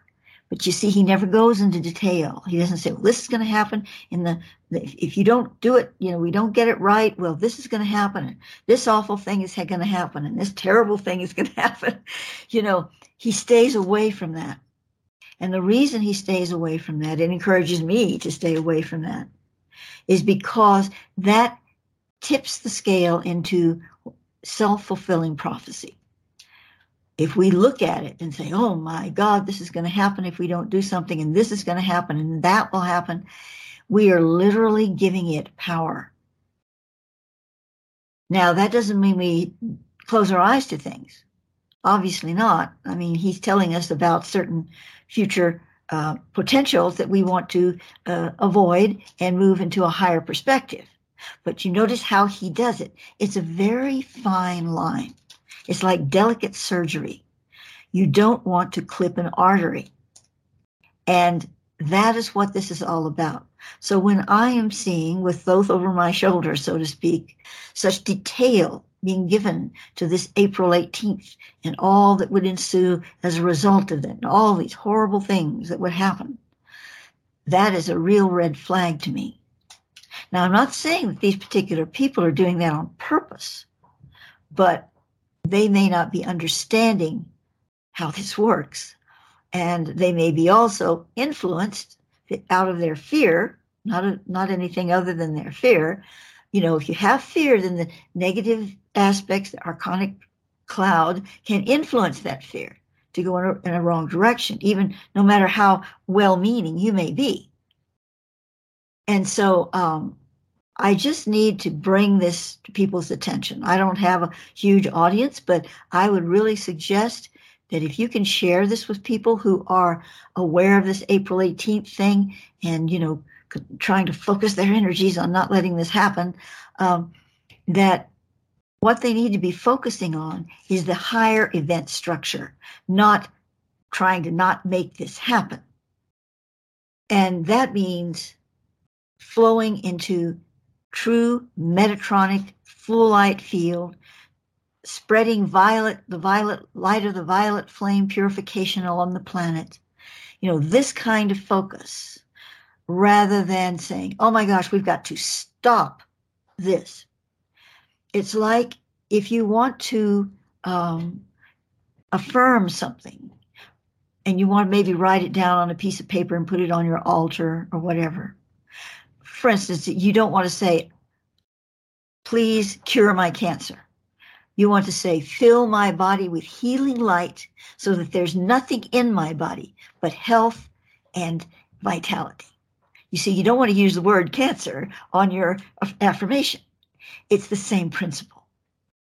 There is one other thing I wish to address concerning this. As I stated in Reality War, the Reality War Part 2, I believe, whenever you look at the future, you are looking at it from a particular point in your reality, in your present. This is a quantum experience. Now, if you looked at it 20 minutes later, it would be so little changed you wouldn't probably realize it. I mean, if you were comparing notes, you know, if you looked at it at 1 o'clock p.m. and then you looked at it at 1:10 p.m., well, you would see, so you wouldn't be able to notice there was any difference probably, although there would be on a micro level. But if you looked at it the next week, well, you still might not know. You might think, it just seems like something's a little different. Tiny thing, but you may not be able to recognize it. What I'm trying to say is if you looked at it 2 years later, it would begin to look a lot different. Like, well, I looked at it, back 2 years ago, and now this is a little different here now. It's not quite the same. So it has to do with how you are, the timing of when you were looking at it, because your reality time frame, your now moment is changing all the time, which shifts the future that you are seeing in your potential connection to it. Yet, even as I say this, Thoth is giving me a correction, and that is that when you looked at it the second time and you received the information of that future, that would change it all for you. So you wouldn't remember that when you looked at it the first time, it had been different. It's all a quantum experience. However, why is it that we can agree on some kind of experience? Like I can agree with my friend, if we both walk out the door together, that we walked out the door together. Because there's something called consensual reality that helps to bind us together, to bring us into this this full spectrum of, oh, I agree with you, you agree with me. That, of course, is flawed because we have a lot of disagreement in the world, and not just on issues, but on how people see things, like car accidents. People see them very differently sometimes. So it's not perfect, but it helps to be the glue that brings us together in some kind of consensus. Then there are the warping of the timelines that are intentionally done by certain off-world beings. So we have that factor coming into play. They could give you a picture that's not really that connected to your reality stream, but they would like to take everybody down it because it's what Thoth calls a box canyon, where they can manipulate more freely and create their own structures for you to believe in. So how can anyone predict the future? Well, some people really do, but they are not 100%. And there are many factors that play into how they are able to do that. That's a whole story into itself. I'm trying to make this short. I want people to be able to listen to it quickly and to digest it without too many twists and turns. So I'm not going there right now. It's not that you can't predict the future, but what future do you wish to predict? How, and right now on the planet, the way we are positioned in our electromagnetic field and the properties that are changing it from the center of the Earth, in coordination with stellar events, are making time much more mutable, much more fluid. Timelines are becoming like little waves of spaghetti now rather than straight, from point A to point B. So we have all these factors filtering into the picture. And these factors that were not present even 25 years ago, not to the degree they are now. So again, let's come back to center on what we're discussing with the April 18th thing and the looking glass and all of that. It's important not to get scattered. It's important not to go off down these timelines that might happen. This will happen, and we're going to have to stop this because this is going to get blown up and that. And then you just get in there and you're just like Raiders of the Lost Ark, one adventure after another. And, you're swinging from the vines with your whip and you're losing contact with divine spiritual presence. We must remain connected to that. We need to know in general the potentials and the science, the true science behind all of this. But at the same time, again, that fine line has to be walked. And don't clip a vein while you're in surgery. You have to stay centered in your consciousness and in the higher field of creation of light. And that is where you'll find the help, the assistance from the star kindred, the earth kindred, the angelic, the illumined, all of that. Once you deviate from that, you're losing contact with those who are going to assist you in finding the path that is the highest resonance with spiritual consciousness, with the godness in all of us that we contain. I will conclude here, but please, I ask you to share this with those who are aware of this April 18th date and those who are simply receptive to understanding the deeper consciousness of timelines and reality. Thank you so much for listening. Okay, Michael. Yes, hello. And Maya is with us too, right? Oh, yes, I'm here. Yeah. So Nancy, you had something to say?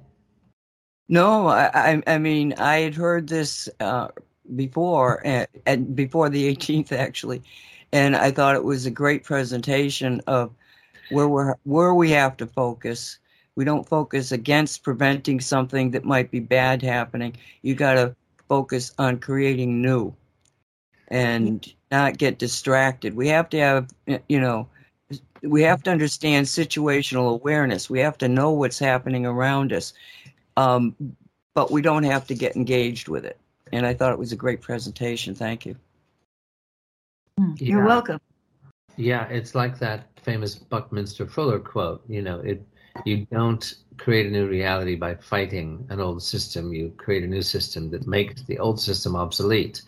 And on the level of quantum reality and focusing on positive outcome, as you say, you don't pray to God, cure my cancer. You pray, visualizing a body completely, full of light and health and vitality with nothing that doesn't belong. And so, this is this fine line. We walk this a lot on Radio 5G here. Nancy and I have talked about it a lot, about, as you say, Maya, in this presentation, we need to be aware. We need to understand what's going on. And, we need to be focused on the new reality, on creating a world of healing and peace and freedom. It's such a fine line to walk, and it is not easy, I tell you, because, say, okay, well, we need to be generally aware. So here is our general awareness of the fact that they're using snake venom and microwave millimeter radiation to try to depopulate the planet. Now let us all pray and sing. Well, and we can do more than that. We can do more than that in that there are techniques and systemic functions that we can tap into. I'm not saying that prayer alone is an incredible thing. I'm just saying there are aspects of prayer. What is prayer? Prayer encompasses all kinds of intentional focus from the heart.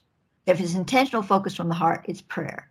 And with, for instance, the Quantum Logic Interactive program that I instigated because of Thoth's guidance in 2020, I believe it was.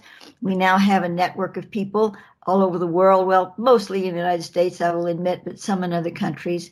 And we're focusing through devices that are connected to our field, to our consciousness and systems, this energy that we can stream to the planet. And we're not streaming cure my cancer. We're streaming on the higher levels that filter down and affect these particular nasties that are being, installed in all directions around us. So, we can do things like that as well. I'm sure there are other people working with things like, Grail Vortex and all kinds of things. And you can do that, without getting your hand stuck in the tar, baby. Right. Yeah, that's the tricky part. And it is something that for those who are going to check out the YouTube channel that Reverend Maya and I have had for a couple of years now, Blue Star Rising, the Templar Awakening. There are several videos in which Maya goes into more depth about the quantum cube, the 9010 technology, how that evolved into the quantum logica interactive movement, I think we might call it at this point, which it's not just that around the world group that Maya mentioned. It's also working with Inner Earth kindred as well as angelic elements and what we'll call star kindred. And that there is a cooperative effort, on an energetic quantum level, seizing the lever of consciousness, frequency, and vibration, which is where change is really going to happen. And, it's like, well, the mission that was done in Catalina with the quantum cube a few weeks ago, that was just one element, one foot soldier on the ground carrying out, a grid mission to help shift one aspect of one place on the grid such that it was connecting to the strengthening of a positive timeline. Would that be an accurate way of describing what happened, Maya? Yes, indeed it would. And every single gear in the system that we can put into place and have it functioning is a win for the Metatronic light field. Metatron, Thoth speaks of as the Metatronic is the full light and the Ortronic is the half light. And half light is not bad. but it's not complete. And if something isn't complete, there's a lack of knowledge, there's a lack of awareness. And when there's a lack of awareness, it can foster all levels and gradients of dis-ease, including some really evil stuff.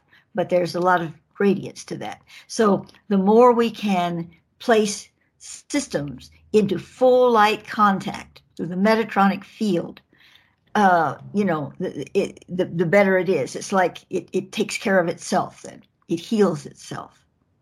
Right. And I'm remembering how you shared with me, this is maybe last year, quite a few months back, that you had received that there was a crucial turning point coming, that there was a potential danger, and you didn't receive specifics about it, but that if we could get safely past a certain date, it's kind of like what was being put out around this April 18th thing, but it was from a more elevated place. It felt like if we safely get past, I'll say it was, May 23rd. We'll just pick that date.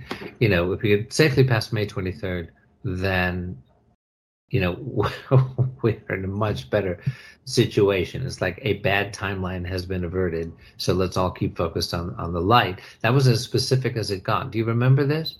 No, don't. I'm sorry. I don't remember it.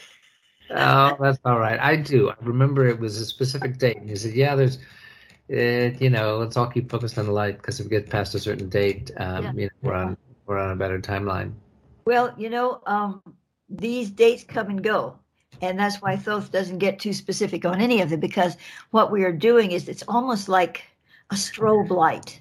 And as the frequencies of the earth are strobing to find synchronization with the full light spectrum.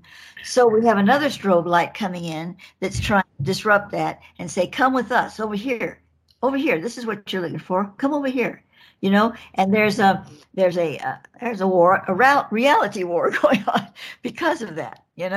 So what you're referring to was one strobe in the system that Thoth brought our attention to at the time. Right, and for those who may not have heard our previous programs with Reverend Maya, or who aren't familiar with Blue Star Rising, when Maya is referring to Thoth, that is the name that you have, not just the name, but the beingness of a very high stream of sacred knowledge that you have received over the last 50 years, which, with a lot of sacred science, quantum reality, that has been verified, authenticated by major figures such as NASA astronaut Edgar Mitchell, L. George Lawrence, inventor of the first laser engine, that this is, for those who may not be familiar, just to hear you casually reference Thoth, well, okay, who's Thoth? They look him up, oh, well, he's, in the Egyptian pantheon, he is the deity, associated with knowledge and healing and history, and he's also associated with Hermes Trismegistus. He is a key archetypal figure in that sense in the history of Hermetics, but he is also, of course, a reality as an enlightened being with whom Maya has been in some amazing intimate relationship for many years, and you can believe that or not, but the material that's come through, as you say, Maya, has been very consistent over the years, has been validated. So I just wanted to give that little thumbnail sketch so that people understand when you say Thoth, that you're essentially talking about what you've also described as the Thothic stream of knowledge and quantum realm teachings that you've received. Yes, that's correct. There's a Thoth person who once lived on the surface of the earth and now is an embodiment in the sacred hollow of the planet. And there's also the Thoth intelligence. That's his field of consciousness, which is vast. There's the Thothic Akasha, where that is, an ordered system of teachings that are streamed through the Thothic stream. And, Thoth used the word stream long before computers.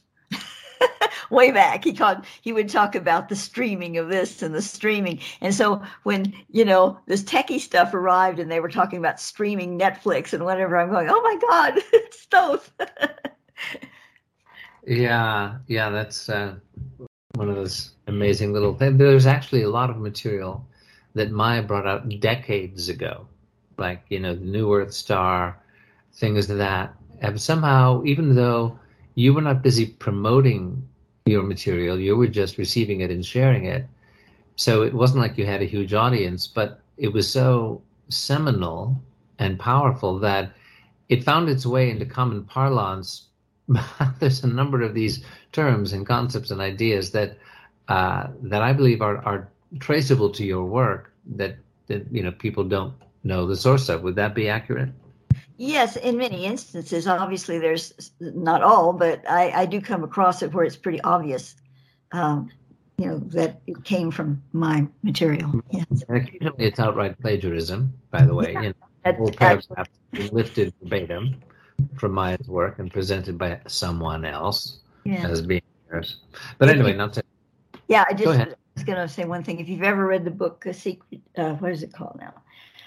Mysteries of the Crystal Skulls, Joshua Shapiro, but actually it has a lot of different authors in it. There's 33 pages by on Michael Kant, and I will say this outright because it's absolutely true. And all those 33 pages came from my material, which he actually ordered from me. I have a record of that.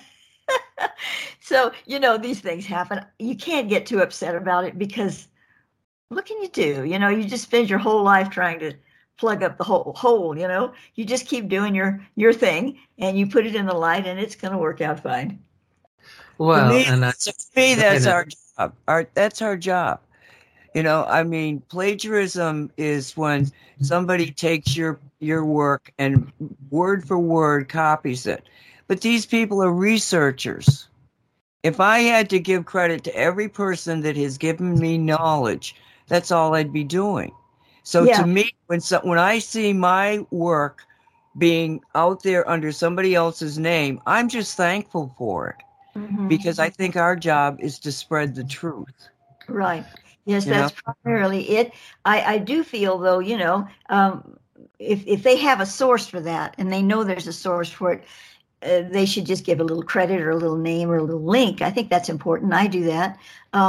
And if they don't know the source for it, they should just say, I don't know the source, rather than saying it's theirs, Oh, I agree with that. Yeah. We were talking page after page of blatant, verbatim, word for word plagiarism presented under his name as if he wrote it. All he had to do was say, because he knew darn well where it came from. All he had to do is say, this is from the wonderful work of Reverend Meyer Tumid, and, add some of his own thoughts and integration of it. Yeah. So anyway, blatant plagiarism, which partakes of a vibration of deception and falsehood, and that we don't need. But I hear you, Nancy. But Nancy, I don't get my knickers in a knot over it. Right, you've let it go years ago. You didn't follow it up. You didn't sue him. It's like, oh well, that happens. And like Nancy says, we're all researchers, and many a time, I am paraphrasing without remembering where I heard this somewhere, and somebody said something like this, and we need to look at. That's different. That's entirely different. Yeah, sure. Yeah. Knowledge is knowledge, and we are all, on the path together. Listen, can I ask Maya a question? It's kind of off topic, but maybe not. Okay. Are you familiar with the Blue Star Kachina that came into? Oh yeah. I've been aware of that, and not from. I wasn't aware of it when I originally received information on the Blue Star Rigel. I was not aware of it, but that was a long time ago. Okay, in the 1970s. So since then, in the 80s or whatever, I became aware of the Blue Star of the Kachina, and there is a correlation between the two, but I've never actually gone into it to a degree because it's not exactly the same, and yet it comes from the same source. I know that sounds very, Okay, let me interrupt you because you didn't let me finish. Because because I want to know I put that out there because, it's this blue plasma ball that came down on the 21st of February 2020 and exploded over the Shungite field. Are you familiar? I remember that. I remember when you talked about that previously. Yes. Yeah. Now, have you ever seen or talked to Thal about that? This is because in my estimation, that was the blue star Kachina that prophesized, because now that happened on the 21st, and Michael was the one. Michael sent me this video from RT. .tv, I think it is, but I don't think it's up anymore. I think YouTube took it down. But it was this blue plasma ball. It wasn't a meteorite. There was no trail. Mm-hmm. Okay, it wasn't a comet. And it gets over the Shungite field. And I know it was directly over the Shungite field because we know people there. And they said, yes, it exploded right over the Shungite field. And now think of the time frame, okay? The prophecy associated with the Hopi's blue star Kachina is that it's the end of the old world and the beginning of the new world. And within 10 days, they began to lock down over COVID. Within 10 days. After that, that's interesting. Well, I don't have any new information on that to share with you at this time, but Thoth speaks about the blue star Kachina as a interdimensional aspect of the blue star Rigel, and who's to say that that plasma ball wasn't, projected from that? I don't know, but it makes sense. Well, when it happened, I'm not going to get into the whole story because we actually talked probably on 5 or 6 shows about it because we kept getting more information about what absolutely happened. But I did a remote view of it, and I got in a position where I could see it coming in and then exploding. But from that point on, I went back in time, because you can step back in time, and to see where it came from. And to be quite honest, I thought I was going to see some kind of a ship, ours or theirs. I thought it was some kind of a 3D type of thing. But in fact, all I saw was a face. That's interesting. And what kind of face? It was a face of a man. It was a human face. It wasn't completely clear. I didn't see details. It was like, created out of smoke almost, kind of dense smoke, but, it was a face, which just took me right out of the remote. I mean, it was, and somebody said to me, what do you think it was? I said, if I had to make a description, I'd say it was a face of God, even though I don't know what God, but it was some spiritual being that gave us this, and who or what, I don't know. What I love about it is what you shared in subsequent programs on it, Nancy, which is that the impact of this, blue plasma ball explosion over the Shungite field in the Karelia region of northwestern Russia was that it upgraded and empowered the entire Shungite field over the planet. And that, correct me if I'm wrong, the impression I got was that it sort of increased the intentionality power of Shungite to work with, bioenhancing intention, such that we were always very careful in the beginning, way back 3 years ago when we started Radio 5G. Hey, we're not saying that Shungite can stop 5G. But, we shifted in that, what you've shared since then, Nancy, particularly in the wake of this blue plasma ball hitting the Shungite field, is that Shungite, not just what was in the ground in Russia, but because of the quantum entanglement and the links due to the incredible rate of vibration and stability of the Shungite molecule, that is throughout every piece of Shungite on the planet, including the one that I'm wearing around my neck right this second. Is that accurate, Nancy?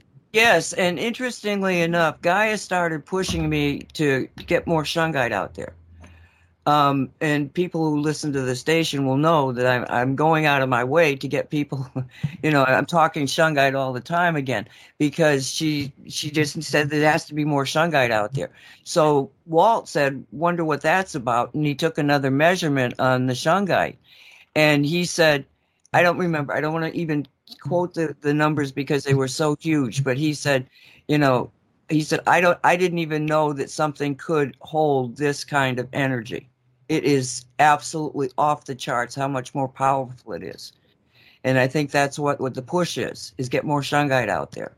So even if you shungite, go get more shungite. Go over to the website cosmicreality.com and go to the home tab. And under that, you'll see Nancy's it just says shungite recommendations. Those are my recommendations of what shungite to buy. So all you have to do is click on the link and it'll take you right into Mystical Wares where you can purchase it. Now you can get into Mystical Wares, but it's got so much in that store you can get lost. So this is like a shortcut just to get for the shungite. And I'm telling you, the shungite just keeps getting, and every piece, every particle of it, if one piece changes, so doesn't everything else. And that's why the power's not the word. It's just the all-encompassing, it's like a cloud, a field of energy that is enhancing our ability to manipulate reality. Like Maya's saying, the consensus of reality is changing. And as it changes, we become more empowered. So it's this continual merry-go-round of and just balls turning and bubbles, and there's so many things happening, but it is exciting. And we're all very lucky to be here. We should be grateful that we're here to see this. Oh, absolutely. And as we were speaking, Nancy, I had a feeling I had this on my one of my blogs, Blue Meteor Strike, Shungite Deposit in Russia, and it said. Thoth gave me information which would seem to validate your receipt, and Thoth Intelligence has since agreed with Nancy's insight on this event. So I do have it up there, and that's what it says.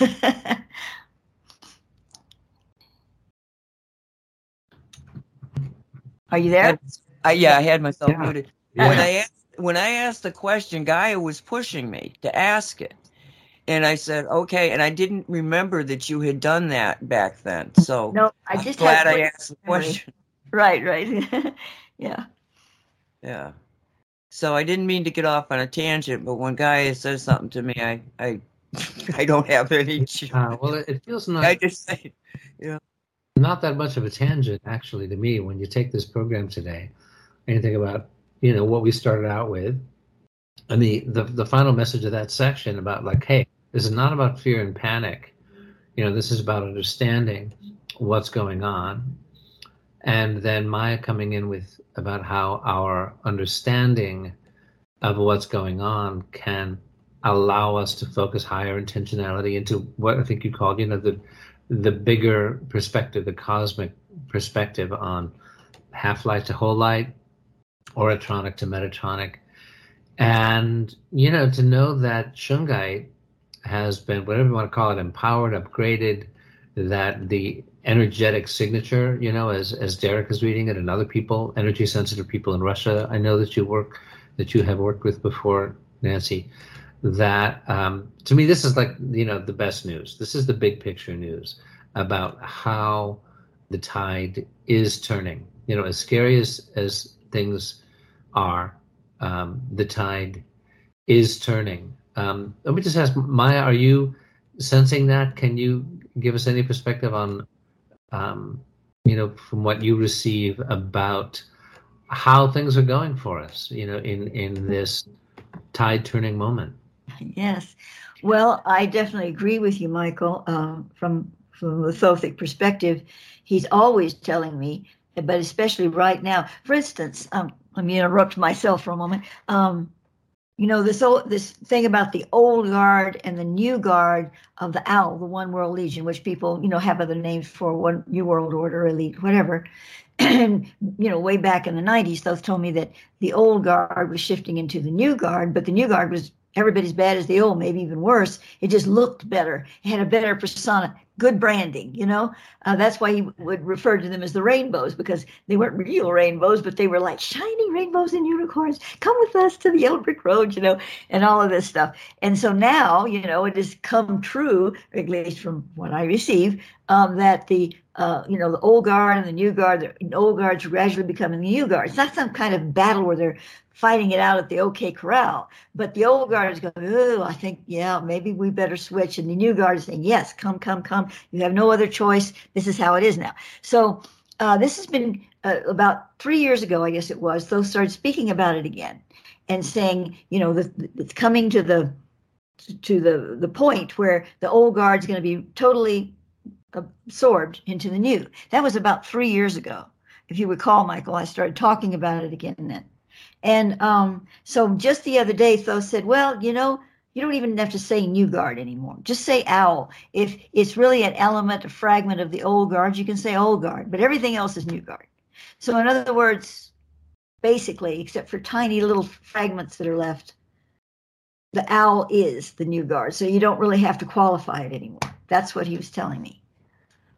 So, but by saying that, wait a minute, I didn't finish my thought. So, give it good news. Right, because the new guard is still bad news, okay? But the point he's making here about this is that as this shifts and everything becomes more new guard, which we don't want either, we have a better ability to the Interlight Network has a better ability to shift the frequency, because as long as, you know, the old guard was hanging on to some of these tentacles, making it a really strong, heavy sequencing. Now the new guard's got hold of it, but you see, the good news about the new guard, even though they have AI stuff at hand and all this that they want to do, there's a growing number of younger people that were recruited into the new guard, you know, on some level or another. It's not like all the new guard or all the owl knows everything, the same thing. There's levels, need to know, you know, and this new young people that have been recruited into the new guard, they have a very low level of need to know, but they're beginning to see some things they don't like. They thought it was going to be, you know, a lot more enlightening. Yeah, they were going to get rich and have a good position and all of this stuff that the techies want. But at the same time, they were sold on saying, oh, well, this is going to help the planet. Yeah, you know, in the long run, it'll help the planet, make us rich too, and we'll be empowered and da-da-da-da. Now they're beginning to look at it and go, wait a minute, maybe that's not true. Some of them are going to turn a blind eye, will turn a blind eye, but there's quite a few of them that are going, I don't like this, and now I'm in it really deep. How do I get out? And that is the Achilles heel, because the Interlight Network has contacts with them, and they're helping them to be ungroomed and come out of that frequency. And as they do, they can come out with a lot of information, a lot of savvy, how to change, to switch things around. That's a long answer, I know, but it's a complicated, it's complicated. But the bottom line is that in a very short period of time, things are happening. And even though they may still look bad, they're happening in a way that allows the higher light frequencies to stream in and enter the picture, which was very difficult to do with old guard stuff. It had so many cloaks on it. Right. Well, I'll take that as good news. You know, we talk often about the Inner Light Network, the ILN, which is the counterpoised, I won't call it organization, it's more brother sisterhood of high-level souls who, just like you hear about, you know, oh, the Illuminati has the tentacles in every field and in every industry, and they're in, you know, military and Pentagon and intelligence and big pharma and big agro and the control. Well, there is also an elite network of highly advanced souls also infiltrated into all those places, also placed at key junctures, also monitoring it, working with each other to stay ahead of the dark faction's plans. And they're also working with divine intention, quantum intention, inner earth allies. So that's the good news. We always like to pop in the good news. Okay, the bad news is we're out of time. Okay.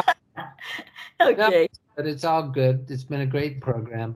And thanks, Reverend Maya Christine Nartumit, for joining us. And I'm going to send you a link to the playlist for the Reality War on Blue Star Rising. Nancy, when you put the video up, you might want to put the link in there to make it easy for people to go right to it, to hear the other 2 episodes and more. We won't have a video, but we'll get it up there. Okay. There we go. We've been banned. Thanks, everybody, for tuning in. God bless us, everyone. See you next time. You've been listening to Radio 5G, a production of CosmicReality.com. Thank you for listening.